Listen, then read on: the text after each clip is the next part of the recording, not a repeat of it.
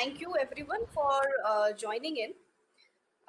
So today's topic is that how do we talk to children about pandemic and about lockdown? Very big words for if we talk about very young children. These are very, very big words for them. Pandemic. In fact, some of us as adults may also be confused between a pandemic and an epidemic. So I'll just quickly tell what is the difference between an epidemic and a pandemic first. So an epidemic is usually an epidemic is also it takes up in a larger part of area, but it is usually contained either within a country or within a continent. But a pandemic such as this, such as COVID-19, it crosses all borders, all races, and it is on a much larger scale. So firstly, that's the difference. So now, when we talk about our children, I'll just tell something about children also before jumping right into the topic. So our children are very good imitators. They imitate whatever it is that they see us doing. So if the children see us panicking, sending n number of messages, or just talking the whole day in and day out about what is going to happen, and see us frustrated, they probably, if I talk about children from 2, 3, 4, or maybe up to 8, 9 years of age, they may not really be able to understand what is going on. So first, for younger children, you need to assess what is it that they already know about the pandemic. Probably a good idea not to use the word pandemic at the very beginning. Just talk to them, ask them gently that what is it that, okay, now are you seeing that everyone is at home now, mommy and papa are not going to office, or the school is closed, you're not able to go down in the playground, or your extracurricular activities. So we need to assess that how much have the children absorbed from just observing and listening to us. So if they say 2, 3, 4, 5 years children, if they say that, yeah, okay, they may really not be bothered that, okay, something serious is going on, they are more than happy with parents staying at home, getting to spend more time with them. So there is no need to get them more panicky or get them worried. But yes, because we need to follow a certain hygiene procedure and certain systems such as wearing masks, washing the hands, or when not going out to play, so we need to just explain them that there are certain things that is going on which is harmful for our health, and we need to follow this point 1, 2, 3, 4. So as long as we are talking about points that is being conveyed to the children, it is very important to verify your sources.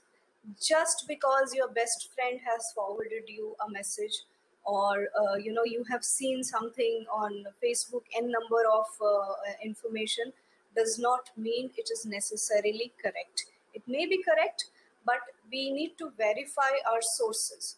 So please rely only on authorities, which is either the pandemic website that the government has launched, or the Corona dashboard, or the WHO pages, World Health Organization pages, or the UNICEF pages.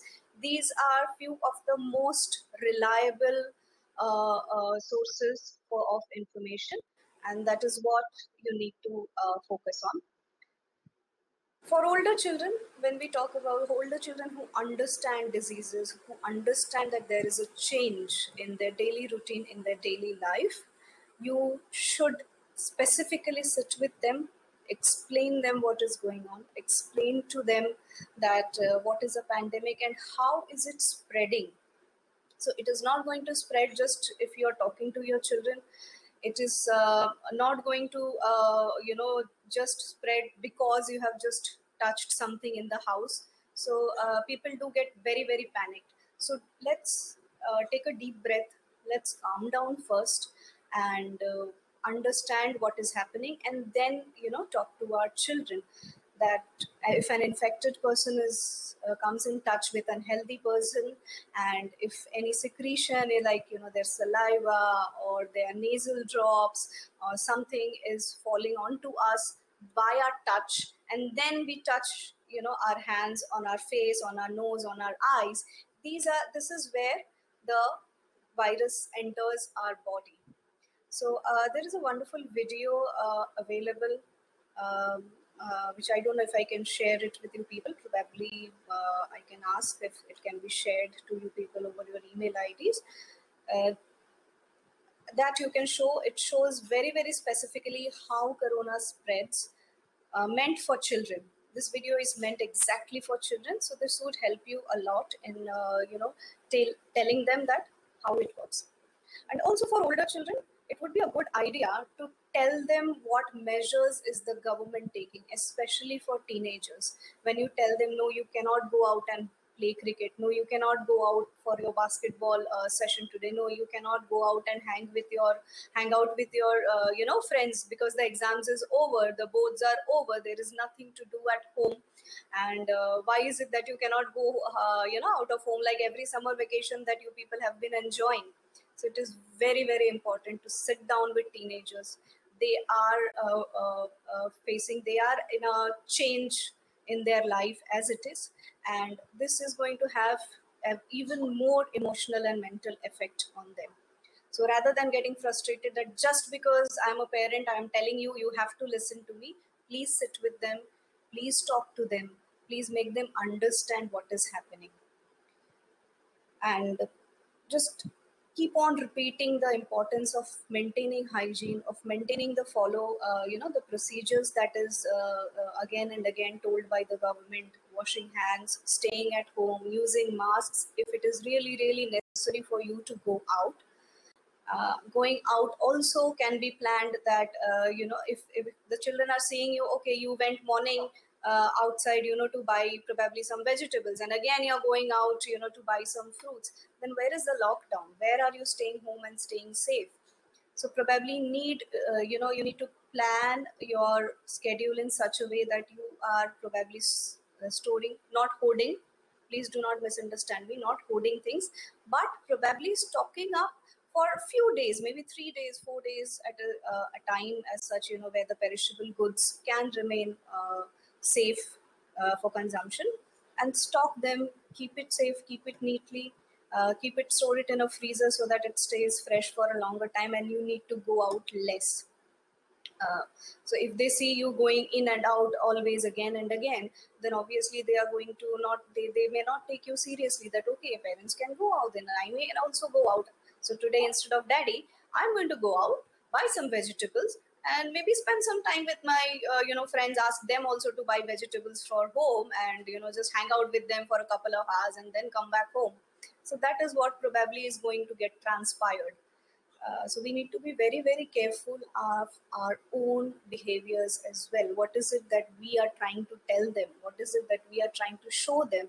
And whether are we serious about all these things? Right. So this is about the explanation part of it. Now, probably, how do we deal with it staying at home? uh, we'll come to a very, very what do you say, hot topic of on-screen and off-screen timings. How do you differentiate or schedule out on-screen and off-screen timings? So everything is on-screen. What are the children supposed to do at home?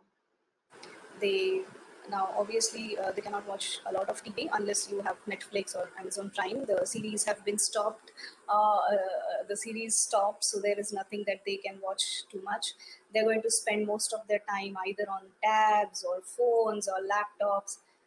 And probably as parents, since now we have to do so much of additional work, we have to do our office work, we have to do our housework, we have to do the cooking.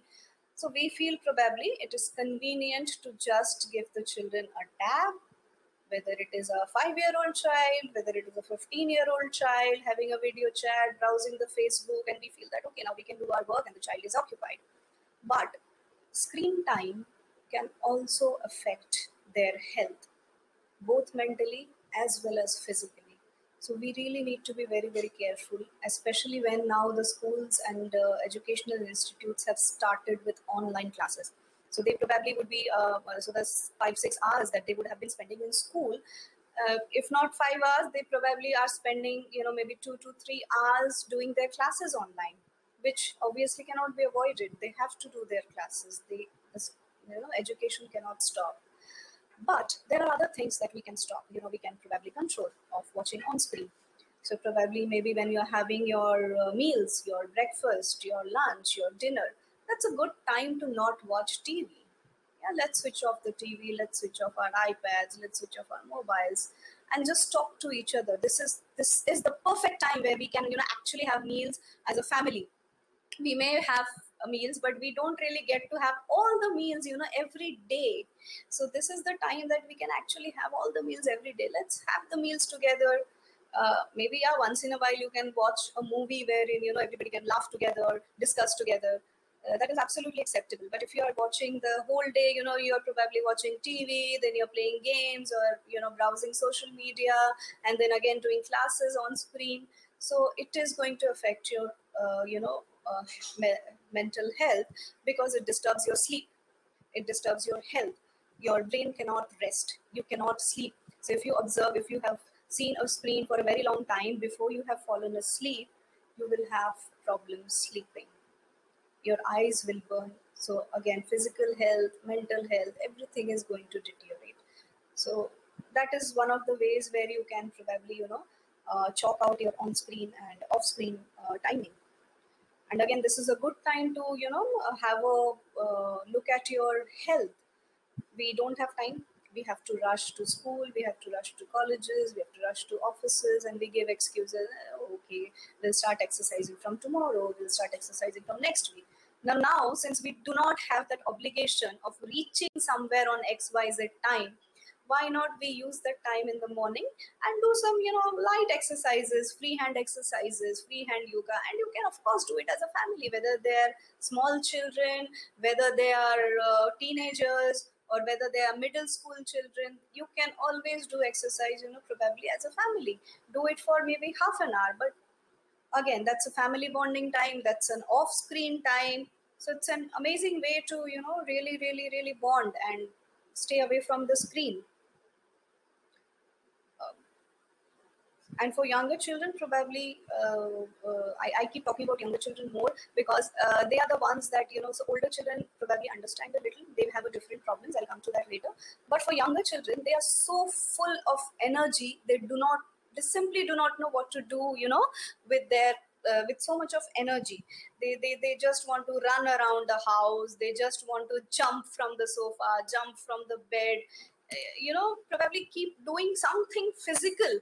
So let's give that physical activity, turn it into something productive. Do exercises with them.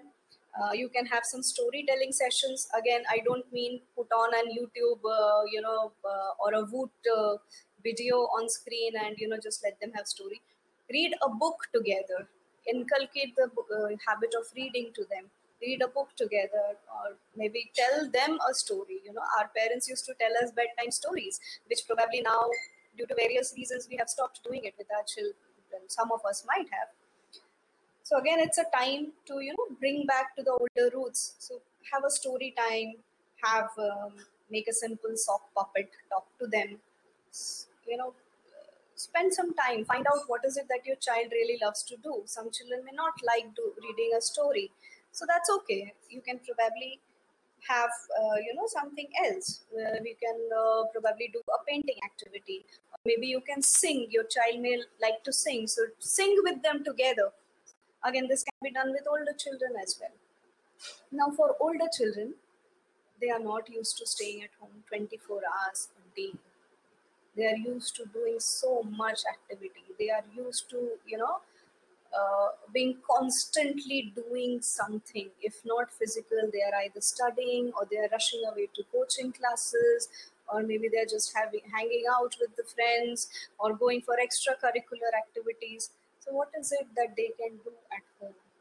So probably pick a new hobby. Older children, it's very easy to teach them a new hobby. Maybe teach them planting. Maybe teach them to play a musical instrument. Lots of online classes available. So probably spend that time. If you do have to spend a screen time, that is the most productive way to spend it. take some courses, take some hobbies, do something that probably you and your child love doing together. Again, talk to your teenagers. What is it that they are feeling right now? What is it that they are going through right now? They must be feeling that they are missing on lessons. How are they going to cope up? Probably the once the school starts, the syllabus would be rushed. They may not be able to understand a certain subject. This is a good time to sit with them, to talk to them, to explain them that there is nothing to worry. Life goes on and studies will also go on, but this is not the time for them to keep worrying about studies, or keep worrying about what is going to happen. They can cope up. It is very, very, very important, friends, that we take care of the emotional and mental needs of us and of our children. We need to be calm first, and only then can we assure our children. If we are constantly very, very jittery and very, very confused that what is going to happen once it starts, we will never be able to connect with our children. Please utilize this time in just connecting with each other as a family. That's all. That's all.